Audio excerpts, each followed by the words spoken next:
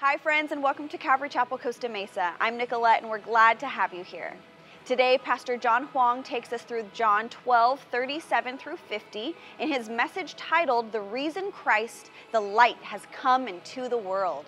The book of John as a whole was written with a specific purpose in mind. He includes specific works and words of Jesus to show us the truth about who Jesus is and to invite us to believe in him. Jesus is both the gospel message and its messenger. His presence is the light shining in a dark world. His light reveals our need for him, and he brings everyone who believes in him out of the darkness. Jesus' mission to the world was not to bring condemnation, it was to bring salvation. If you'd like to watch more messages from this series in John, visit the teaching page of cccm.com. Now, as we've been going through the Gospel of John, we have been learning that the Gospel of John was written with a specific purpose in mind. In John chapter 20, verse 31, we've been hearing this week after week. The Apostle John wrote, "These are written that you may believe that Jesus is the Messiah, the Son of God, and that by believing you may have life in his name." So what we see is that under the superintendence of God's Spirit, the Apostle John purposefully selected the words and the works of Jesus that are included in this gospel. And we see for two reasons. First, to tell us the truth about who Jesus is. And then secondly, to invite us to believe in Jesus so that we could have life in his name. Now, the account that's provided here, the scripture that we just read in verses 37 through 50, this account is one of those intentionally chosen highlights of the life and the ministry of Jesus the Messiah, the Son of God. And so here in John chapter 12, verses 37 through 50, the Apostle John brings us to a specific moment in the life and ministry of Jesus. We come now to the conclusion of the public ministry of Jesus the Messiah. We have been with Jesus for more than 3 years. For more than 3 years, Jesus has been traveling throughout Israel, proclaiming and explaining the good news of God's kingdom and demonstrating God's power through miracles. His public ministry began at his water baptism in the Jordan. Now it ends here during Passover season in Jerusalem. And here at the end of John chapter 12, the apostle informs us of two specific things relating to the public ministry of Jesus.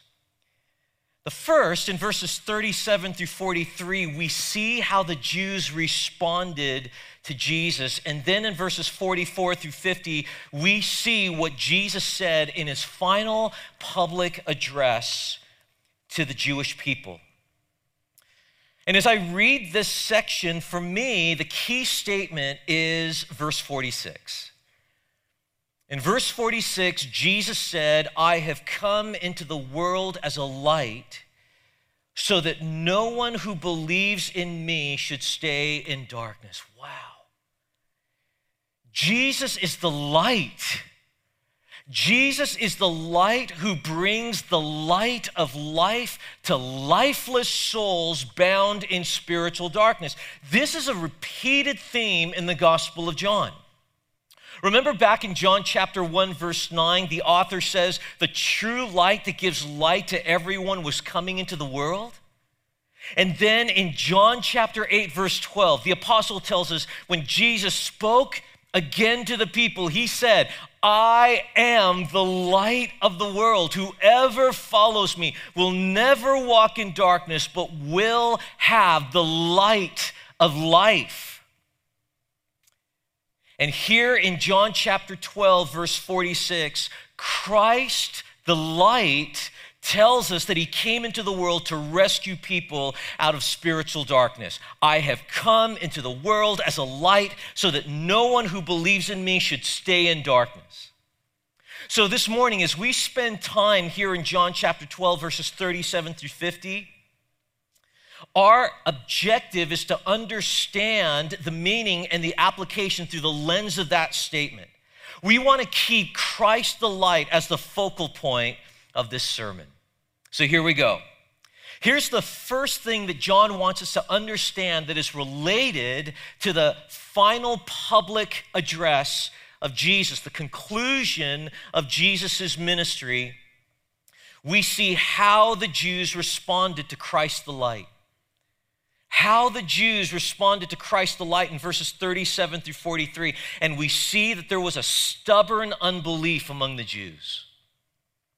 A stubborn unbelief among the Jews. In verse 37, we read, even after Jesus had performed so many signs in their presence, they still would not believe in him. Guys, you remember from last week that the hour for Jesus the Messiah to be glorified by his death on the cross had arrived. And with this in mind, Jesus appealed to the crowd to believe in him while there's still time. Remember, he said in John 12, verses 35 and 36, you are going to have the light just a little while longer. Walk while you have the light before darkness overtakes you. Whoever walks in the dark does not know where they are going. Believe in the light while you have the light so that you may become children of light. This light that Jesus is referring to is his own presence. Jesus' presence is the light shining forth in a dark world. It's his light that reveals our need for him. It's his light that brings everyone who believes in him out of darkness. But here's what Jesus is stressing. Time is limited and time is ticking. Christ the light was about to depart from the world and return back to heaven. Hey, listen, please hear me on this. Believing in Jesus the Messiah is not a matter people should put off till later. Believing in Jesus is not a decision that is meant for procrastination. Listen to Isaiah 56, verses 6 and 7. The prophet Isaiah called Israel to seek the Lord while you can find him. Call on him while he is near. Let the wicked change their ways and banish the very thought of doing wrong. Let them turn to the Lord that he may have mercy on them. Yes, turn to our God, for he will forgive generously. That offer is there, but you have to receive it when you still have the opportunity to. Paul tells us in 2 Corinthians 6, verses 1 and 2, as God's co-workers, we urge you not to receive God's grace in vain, for he says, in the time of my favor I heard you, and in the day of salvation I helped you. I tell you, now is the time of God's favor. Now is the day of salvation. No wonder the Puritan Richard Baxter said that preaching is like a dying man preaching to dying men. Jesus said, come to the light, believe in me while there's still time. But in verse 37, we read these words, even after Jesus had performed so many signs in their presence, they still would not believe in him. Instead of heeding Jesus' appeal, these Jews responded with stubborn unbelief. They kept on suppressing the truth about Jesus. They kept on refusing to believe in Jesus. As John said, they still would not believe in him. Now, this was not due to a lack of miraculous signs that point to him as the Messiah and the Son of God, right? In fact, we've been seeing in our studies through the Gospel of John, listen, Jesus turned water into wine. He healed an official's son. He healed a disabled man at the pool of Bethesda. He fed a crowd of more than 5,000 people with just a few fish and loaves of bread. He walked on water. He healed a blind man. He raised Lazarus from the dead. And this is just the short list. John tells us in John 20, verse 30, Jesus performed many other signs in the presence of his disciples, which are not recorded in this book. The purpose of all these miraculous signs was to bear witness that Jesus was sent by God the Father and that he is the Messiah, the Son of God. And even with all this, John tells us even after Jesus had performed so many signs in their presence, they still would not believe in him. In John 5, when Jesus healed the lame man at the pool of Bethesda, the Jews persecuted him. In John 9, when Jesus healed the blind man, the Jews called him a sinner. In John 11, when Jesus raised a dead man back to life, the Jews plotted his death. Hey, listen, this stubborn unbelief was not evidence problem. This was a heart problem. Earlier, John tells us in John 3, verses 19 and 20, God's light came into the world, but people loved the darkness more than the light, for their actions were evil. All who do evil hate the light and refuse to go near it, for fear their sins will be exposed. These people hated the light. They were offended by the light. They rejected the light, and they chose darkness over the light. And then John goes on and he adds this in verse 38. This was to fulfill the word of Isaiah the prophet, Lord, who has believed our message, and to whom has the arm of the Lord been revealed? To explain the unbelief of the Jews, John takes us to Scripture. He takes us to the words of Isaiah the prophet. Now, the apostle here, he sees a correlation between those Old Testament scriptures of Isaiah 53 and Isaiah 6. Those are the passages that John will quote. He sees a correlation between those scriptures and the events of John 12. For example, back in Isaiah chapter 52, verse 13, the prophet declared this about the Messiah, that he would be raised and lifted up and highly exalted. And how would Israel respond to the lifting of the Messiah?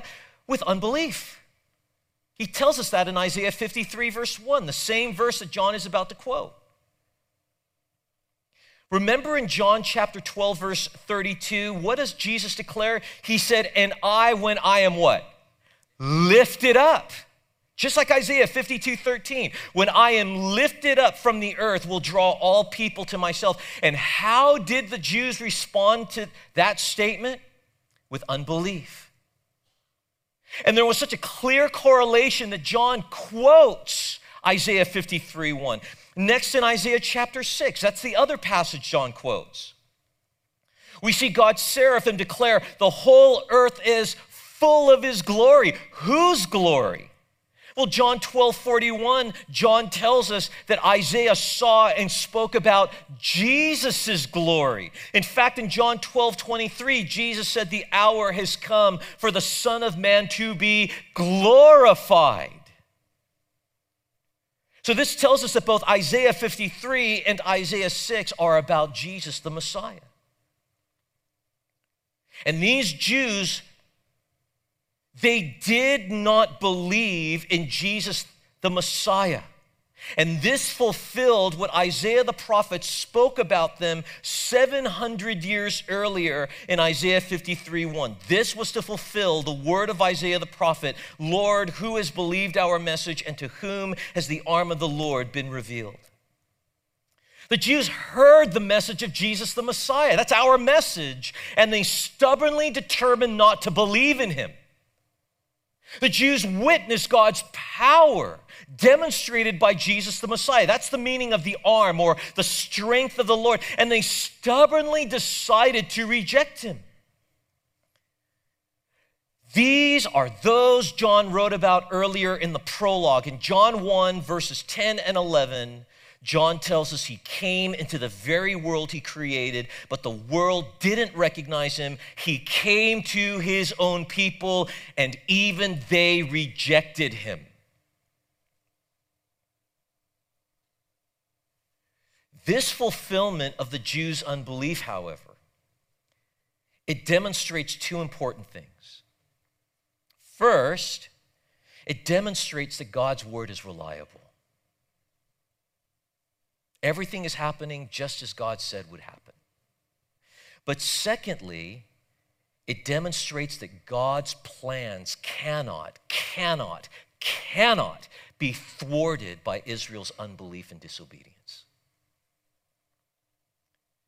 These unbelieving Jews were how God delivered Jesus up to the Romans to be crucified and slain as the Lamb of God who takes away the sin of the world.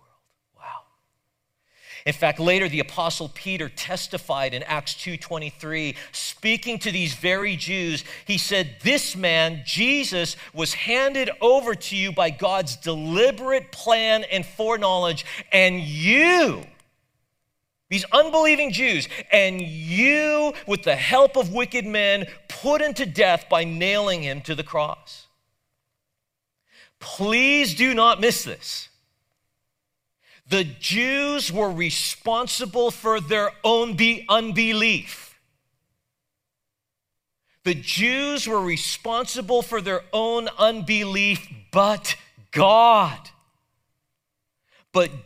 used their unbelief to accomplish his good purpose and plan of bringing salvation to the world through Jesus the Messiah. Wow.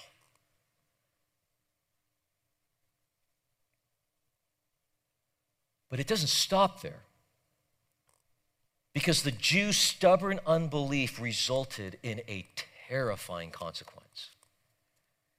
In verses 39 through 41, John writes, "For this reason they could not believe, because as Jesus says elsewhere, he is blinded," or as Isaiah says elsewhere, "he has blinded their eyes and hardened their hearts, so they can neither see with their eyes nor understand with their hearts, nor turn, and I would heal them." Isaiah said this because he saw Jesus' glory and spoke about him. Note this. In verse 37, the Jews still would not believe. Now here in verse 39, they could not believe. From would not believe to could not believe. The Jews' persistent unbelief resulted in a divine judicial blinding and hardening of their hearts. This is such a radical and smack in the face statement. God's hand is in the consequence of their blinding and hardening. That is a hard truth to have to be confronted with, but it's here in the Bible. God's hand is in the consequence of their blinding and hardening. These Jews were experiencing the same spiritual blindness and hardening of heart that those in Isaiah 6, 9, and 10 were consigned to. This was God's immediate judgment of the Jews who willfully, stubbornly rejected Jesus as their Messiah. The Jews kept on rejecting Jesus, so God eventually firmed up their stubborn unbelief by hardening their hearts.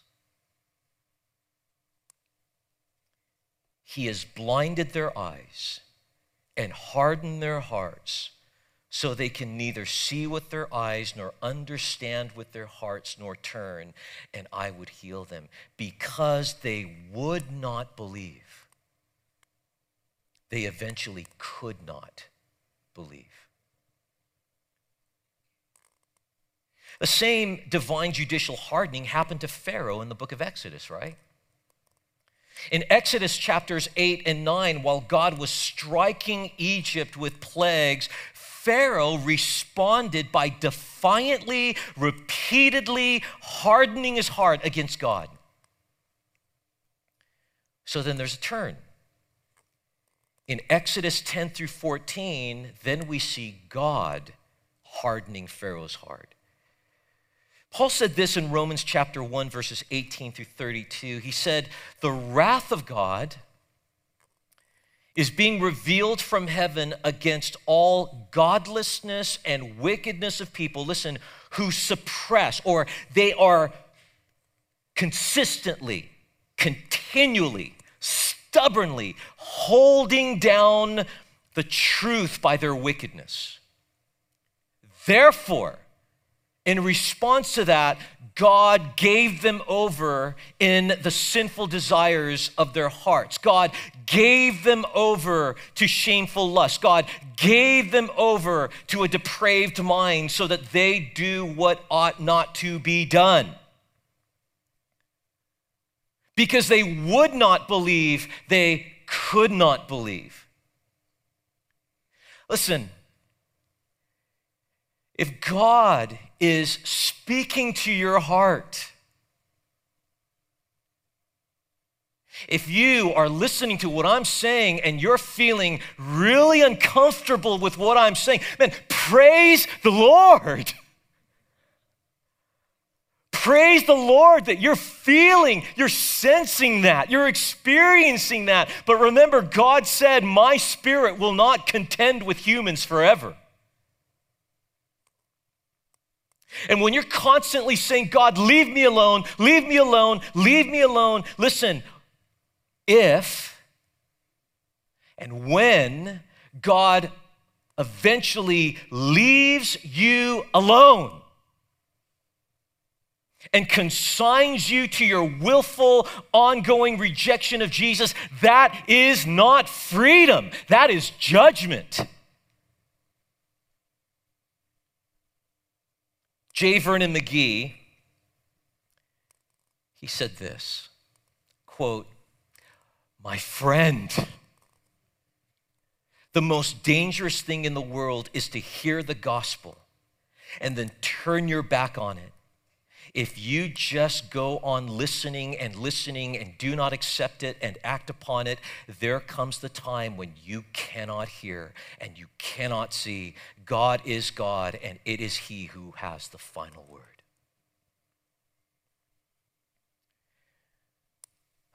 Listen, this is a sobering warning to stop refusing and persistently rejecting Jesus as your Savior. And I've got this in my notes, and it is intentionally written this way. Please, please, please believe in Jesus the Messiah today and receive life in His name.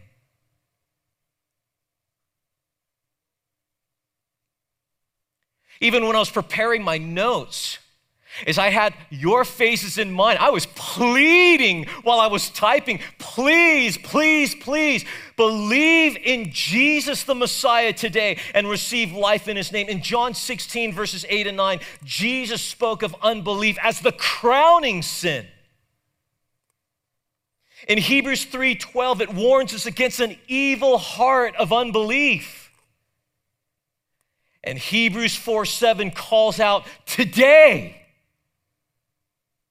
if you hear His voice, do not harden your hearts.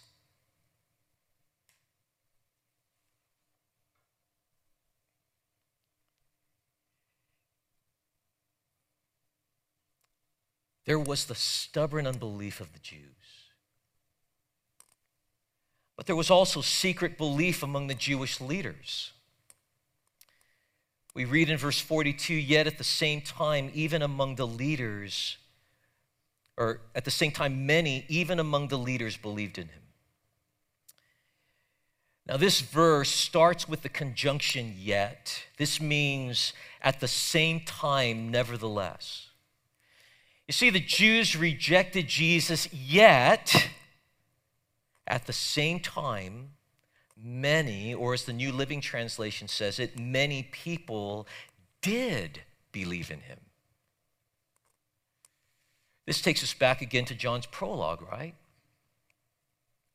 In John chapter 1, verses 11 through 13, we read, "He came to that which was his own, but his own people did not receive him." There's that conjunction, "yet to all who did receive him, to those who believed in his name, he gave the right to become children of God, children born not of natural descent, nor of human decision or a husband's will, but born of God." Now, this group of believers included, John tells us, some of the Jewish religious leaders. We read, even among the leaders, as we have it here in the New International Version. The Christian Standard Bible says the rulers. The English Standard Version says the authorities. And so even among that group of men, there were people that believed in Jesus. But concerning them, John tells us that even though they believed that Jesus was the Messiah, it was not to the point that they would openly acknowledge it. So we read, "But because of the Pharisees, they would not openly acknowledge their faith for fear. They would be put out of the synagogue, for they loved human praise more than the praise from God." These were secret believers, and they were believing in fear. They were afraid, John tells us, of being put out or excommunicated from the synagogue. Now, the synagogue was that place of Jewish faith and worship.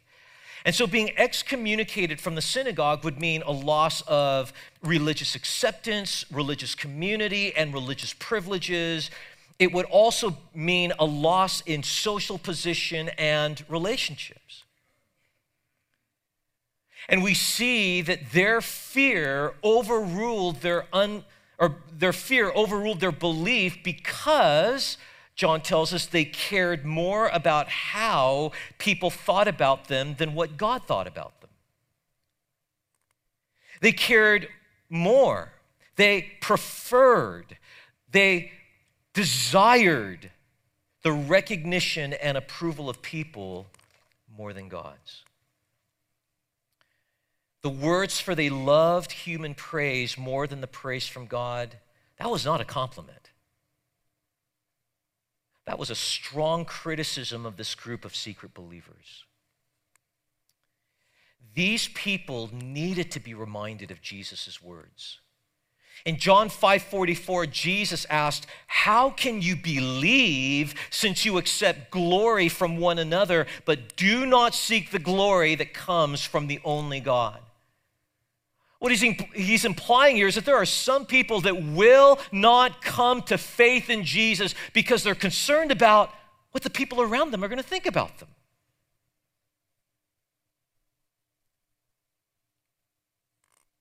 In John 12:25, again, Jesus said, "Anyone who loves their life will lose it, while anyone who hates their life in this world will keep it for eternal life."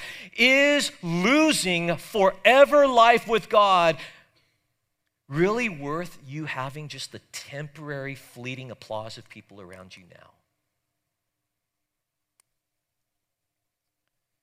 Now, like Jesus, we should always seek God's recognition and approval over and above human praise.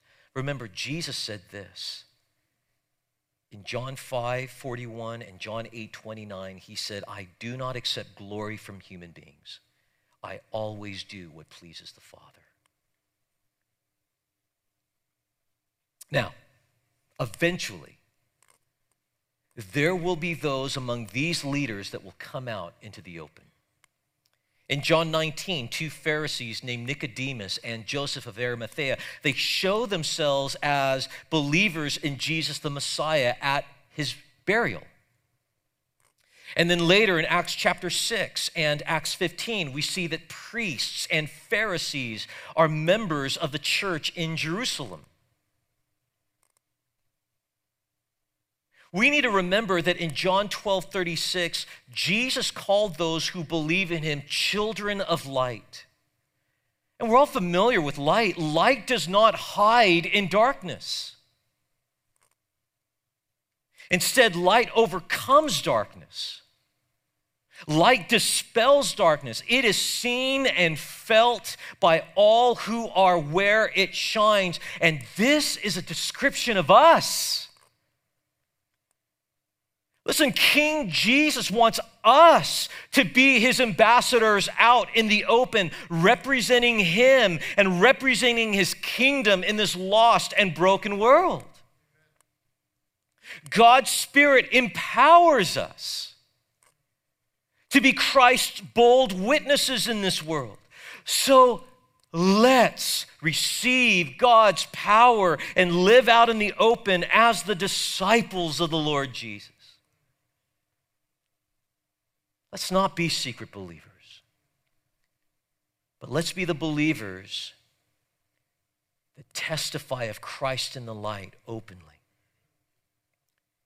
But not only do we see the response of the Jews, but now we end with the final public address of Christ the light.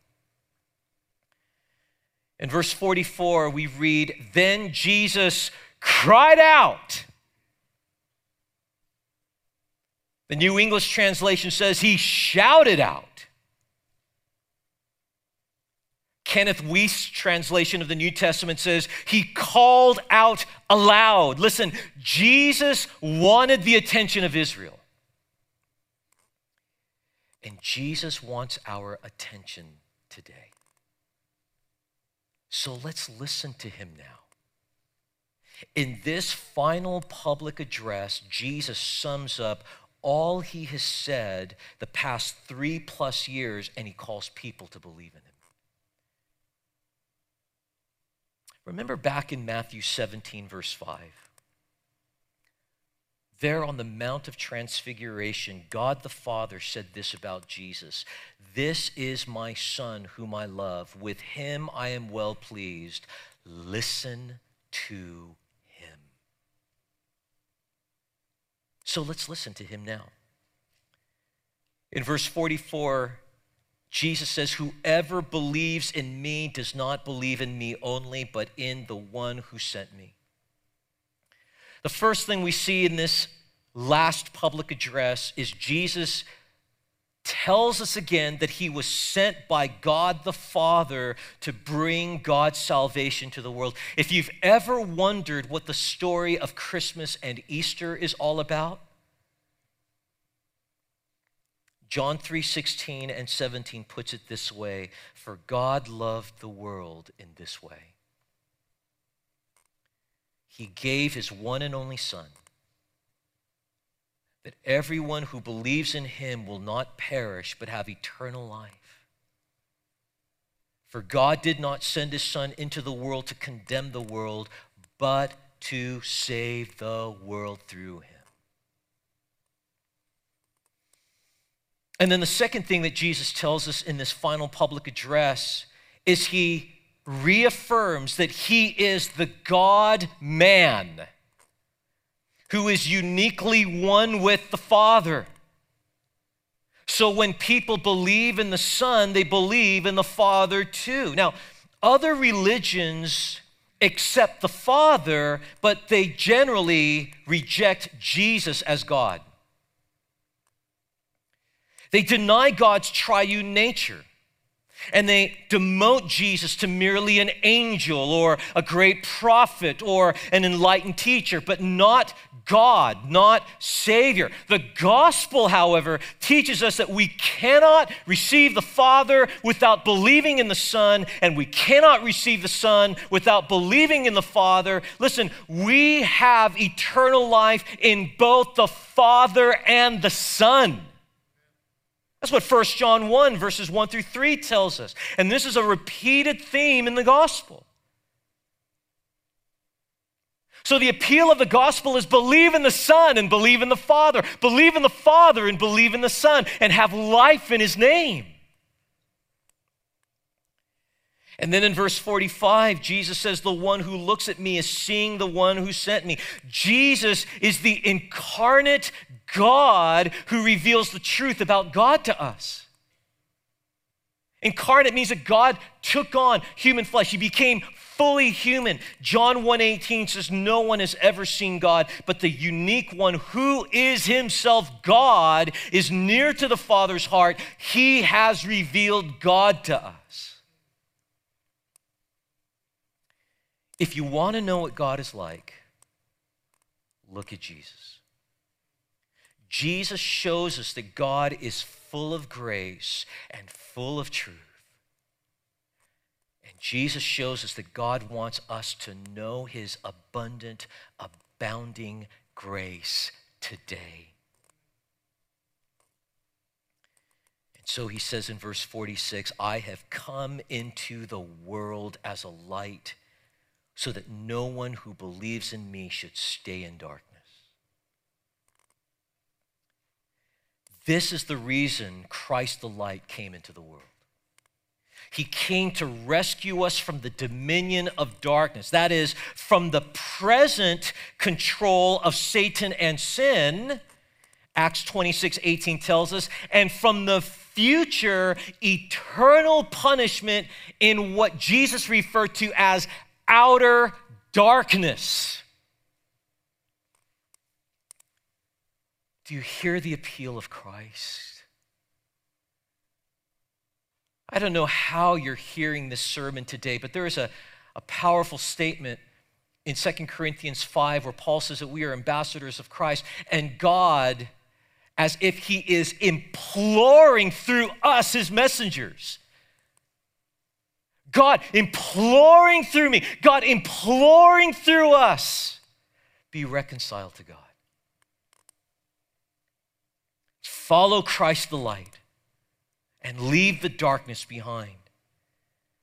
Verse 47, if anyone hears my words but does not keep them, I do not judge that person, for I did not come to judge the world, but to save the world. There is a judge for the one who rejects me and does not accept my words. The very words I have spoken will condemn them at the last day. In verse 47, Jesus again tells us why he came into the world. He says, I did not come to judge the world, but to save the world. Listen, Jesus' mission in this world was not to bring condemnation. It was to bring salvation. For those, however, who continually condemn themselves by rejecting Jesus the Messiah, the Son of God, there is a future judgment where they will be judged by Christ's words for their decisions.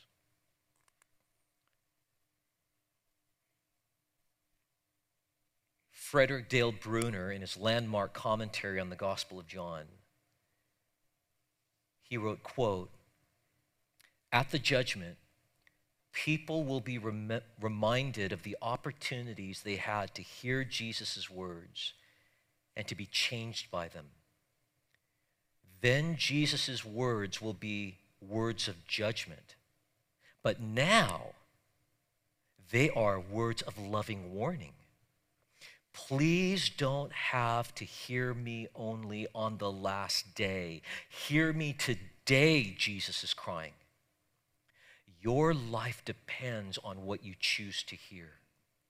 This day or that day, you will have to come to terms with my word. This word is the key reality in life. Today, it is a gracious word of warning. That day, it can be a condemning word of judgment. Choose you this day which word you will serve. And then verses 47 and 48, for I did not speak on my own, but the Father who sent me commanded me to say all that I have spoken.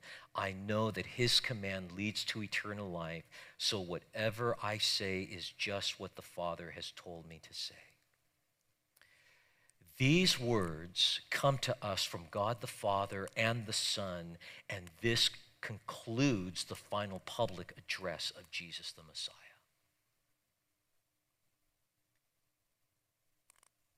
And now we must respond to it. So what's the best application for this? I think the best is believe in Christ the light. What will you do with this sermon? How will you respond to Christ the light this morning? You know, someone once observed that the same sun that softened wax also hardens clay. Both are exposed to the same light, same heat from the sun, but react two different ways determined by the kind of material that is exposed to the sun. Now, in the same way, people's hearts will either soften and yield to Christ the light, or it will harden and continue to resist him, depending on how we see, how we listen, and how we respond to him. So listen to the words of Jesus again. Walk in the light while you can, so the darkness will not overtake you. Those who walk in the darkness cannot see where they are going. Put your trust in the light while there is still time. Then you will become children of the light. Listen to the words of the prophet Isaiah again. Seek the Lord while you can find him. Call on him while he is near. Let the wicked change their ways and banish the very thought of doing wrong. Let them turn to the Lord that he may have mercy on them. Yes, turn to our God, for he will forgive generously. Listen to the purpose statement of John's gospel again. These are written that you may believe that Jesus is the Messiah, the Son of God, and that by believing you may have life in his name. Believe in Jesus today and receive life in his name. So we echo the prayer of this Puritan. Blessed Lord Jesus, no human mind could conceive or invent the gospel. Acting in eternal grace, you are both its messenger and its message, lived out on earth through infinite compassion, applying your life to insult, injury, death, that I might be redeemed, ransomed, freed. Blessed be you, O Father, for contriving this way. Eternal thanks to you, O Lamb of God, for opening this way. Praise everlasting to you, O Holy Spirit, for applying this way to my heart.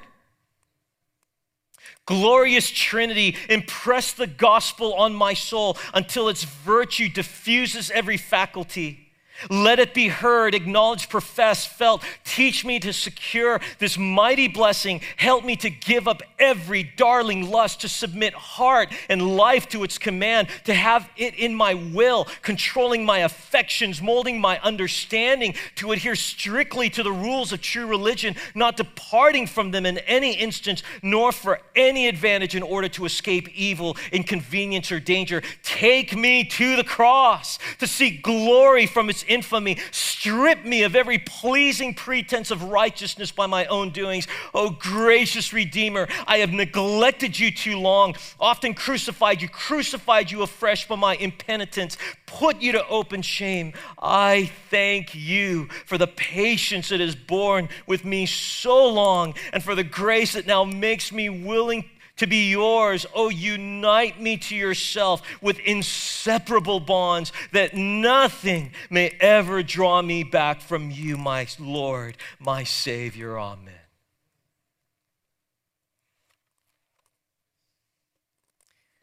As we move into our response time here at the table, as the choir comes up to sing and lead us in song, as you come to hold the elements that represent the broken body, the great sacrifice of our Lord, our King Jesus, for you and me on the cross, as we drink together of this juice that is symbolic and yet meaningful in the deepest way of the blood of Jesus that was poured out from the veins of the true incarnate God-man, I pray that for us that are believers in Christ, that we would receive it in a fresh, renewed, and powerful way, that we just learn how to say thank you. Thank you, God, for saving my soul. Thank you, God, for making me whole. Thank you, God, for giving to me thy great salvation, so rich, so free. And for others of you that are hearing this and you're feeling really uncomfortable, I get it. This is one of those smack on your forehead sermons. There is no way that we can tone this down unless I compromise the gospel, and I refuse to do that. But the fact that it's in the Bible, it tells us that's how much God loves us. That God would use a feeble vessel like this and call us ambassadors so that he could implore through us to you to be right with God. So will you come and receive communion, and as you do, say, Jesus, I own up to my sin. I own up to my disobedience. I own up to the countless numbers of times that I did not believe in you and I rejected you. And today, Lord, I want that to stop. Please forgive me for my sins. Please give me a new heart. Please give me a new direction. And the Lord Jesus promised, whoever comes to me, I will never turn away. Come to the light and leave the darkness behind. Amen. Father, may your will be done now as your people worship and respond to your word.